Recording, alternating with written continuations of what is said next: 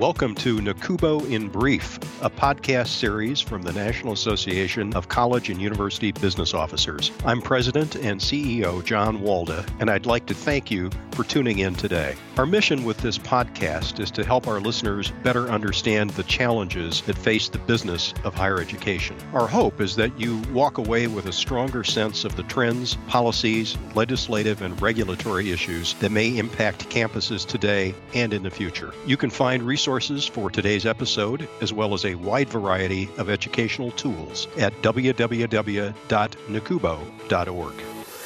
Hello, everyone, and welcome back to NACUBO in Brief. My name is Megan Strand. I'm your host for today. Thanks so much for being here.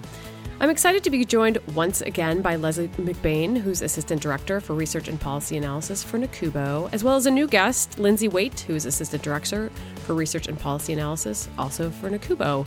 And these two ladies are going to share a bit about NACUBO's tuition discounting study that's just released. Welcome, ladies. Thanks so much. Leslie, I'm wondering if you could start us off by telling us what tuition discounting is and why it's important for colleges and universities. Generally, tuition discounting is defined as schools' strategic use of institutional grant and scholarship aid to enroll more undergraduate students who may be unwilling or unable to pay the published tuition and fees at a particular college. These institutional grants are used to lower or discount the tuition and fee price that students ultimately pay. For example, the listed tuition price of a school might be $30,000, but the student gets an institutional grant of $15,000. Thus, the discount for the student is 50%. Many four-year colleges use tuition discounting, but the focus is often on private nonprofit schools since they generally have higher listed tuition prices and a larger share of their funding comes from students and families' tuition payments. So by using tuition discounting strategies, colleges and universities direct their institutional grants to aid those students who might otherwise be unable or unwilling, as I said before, to pay the full tuition and fee price. The strategies can help institutions increase enrollment or retention of undergraduates. Now, these grants may be awarded based on student financial need, which is determined when students apply for financial aid at their schools, or based on academic merit or other non-need criteria such as athletics or artistic ability. So, Lindsay, why does NACUBO study tuition discounting? First, a little bit of history. NACUBO began the National Study on Tuition Discounting Practices in 1994. And the purpose was to measure institutional tuition discount rates, as well as other indicators of institutional grant aid awards provided to undergraduates who attended private, nonprofit, or independent colleges and universities. And this study provides valuable data and information for chief business officers at private institutions, since the study looks at tuition discounting from the point of view of institutions and institutional finances. So a little more specifically, the study answers these questions. First, what effect does institutional grant aid expenditures have on college and university finances? And what share of students receive institutional grants, and how large are the grants relative to the listed price of tuition and fees? Our newest study looks at the final discount rates for the academic year 2015-16 as of the fall of 2015, and preliminary estimates for 2016-17 as of the fall 2016. In addition, the study provides trend data over the last few years to allow readers to see trends in the discount rates and practices. And that's probably the most exciting part. So, Leslie, maybe you could tell us a little bit about the trends that you're seeing with tuition discount rates, and also let us know if the trends are different for different types of schools, like small colleges as compared to large research universities. Well, as we see in the TDS over time, the tuition discount rates have risen. In 2015, the average discount rate for first-time, full-time freshmen reached 48% and climbed to an estimated 49.1% in 2016. That's the highest recorded in the history of the TDS. The discount rate for all undergraduates in 2016 rose to an estimated 44.2%, which is also an all-time high. Now, the trends do vary by types of institutions. Over recent years, small institutions have consistently had the highest average discount rates for freshmen. These rates are estimated to have jumped from nearly 46% in 2011 to roughly 51% in 2016.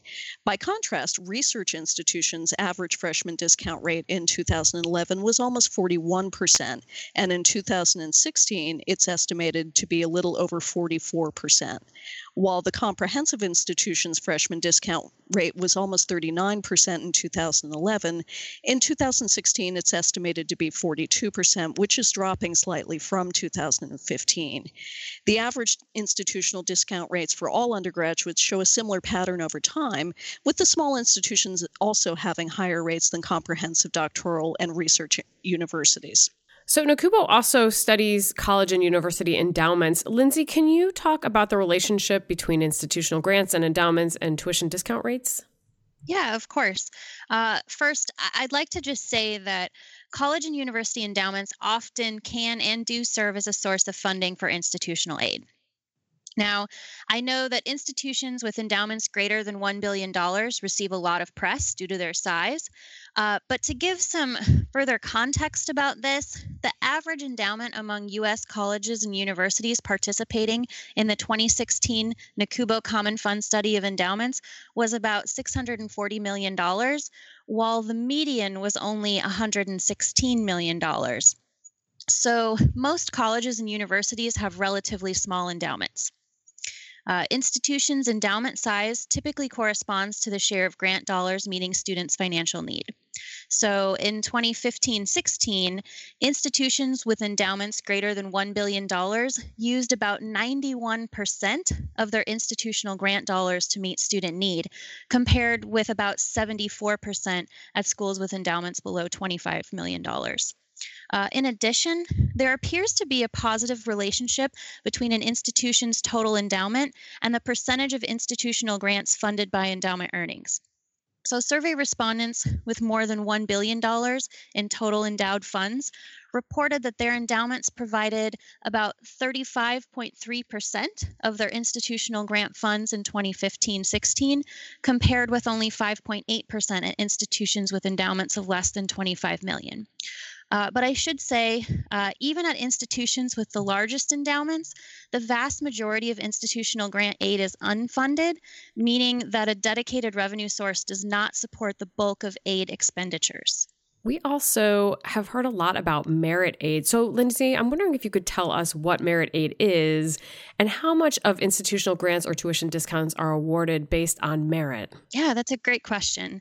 Merit aid is institutional scholarship or grant aid based on some other criterion than financial need as determined by financial aid forms. So, for example, if a student has a particular artistic, musical, or athletic talent, or has a qualifying grade point average for an academic scholarship, they could earn a merit award based on one or more of those criteria. However, it's important to remember that a merit aid award can also be used to meet students' financial need. So TDS data have shown that in the past several years that institutions have been using the majority of their merit aid to meet student financial need, which blurs the line of distinction between these two aid categories. So when we look at this study, on average, 40.7% of each institution's 2015 grant dollars were awarded solely on the basis of students' demonstrated financial need.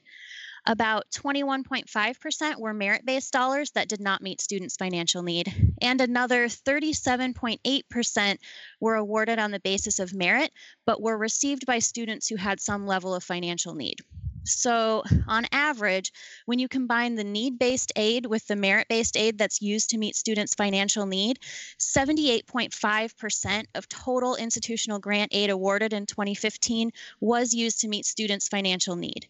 So this really goes back to the point about blurring the distinction between those two categories. Absolutely. I can see how that would be a complicated equation. Leslie, you had mentioned earlier that tuition discount rates are rising. Are the increases related in any way to changes in private college and universities' net tuition revenue? Well, the first thing is that net tuition revenue has been extremely volatile over the past decade. Revenue declined sharply during the height of the recession in 2008, and it was followed by a slight recovery in 2012.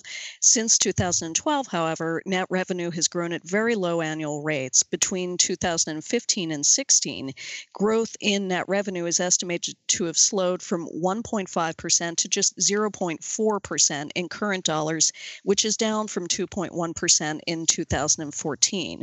Ideally, gross tuition and fee dollars received by the institution should rise faster than the grant aid paid out to students. That way, your new revenue covers the cost of the discounts. So the grant dollars rising faster than the revenue can result in net revenue declines. Sounds like the institutions are facing lots of challenges when it comes to tuition discounting. Leslie, what are some examples of tuition discounting strategies that provide private colleges and universities that were used in 2016? About 71% of institutions focused on recruitment, and another 69% focused on retention strategies. The financial aid strategies, for example, changing how financial aid packages are put together, accounted for nearly 63% of responses. A total of 33% of responses involved changing or adding academic programs. Changing or adding campus facilities, which is a new question this year based on previous free responses, was a strategy for 22% of responding institutions. And Lindsay, I guess the obvious question would be, are these rising rates sustainable? What challenges are CBOs and other campus leaders facing as a result of these rising discount rates? Yeah, so I'm just going to start off with saying that there are indeed challenges. So the rising discount rates combined with larger demographic shifts in the U.S., for example, a lower 18 to 24-year-old college-going population, and larger domestic and international issues affecting campus, for instance, recent concern by international students about shifts in U.S. policy, those do present challenges for chief business officers and their campus leaders. But understanding that all of this ties back to individual campus context is important. And so we did ask participants in the study to consider the sustainability of tuition discounting practices. While many respondents qualified their answers with comments about how short and long-term sustainability ultimately depended on how well their various institutional strategies to increase net revenue worked, 43.9% expected that their institutional tuition discounting strategy to be sustainable over the long term. And an additional 31.5% indicated that they thought that tuition discounting at their institutions would be sustainable in the short term, but not the long term. And that leaves only 8.7% considered that their school's tuition discounting practice is to be unsustainable. So overall, campuses are saying that this practice is sustainable. Well, thank you both so much, Leslie and Lindsay, for joining me today to talk about this new tuition discounting study. This is fantastic information, and I'm sure there's much, much more contained within the report. Thanks so much. You can find out more about today's episode by visiting the distance learning section of nacubo.org. The tuition discounting study is also available at the homepage of nacubo.org.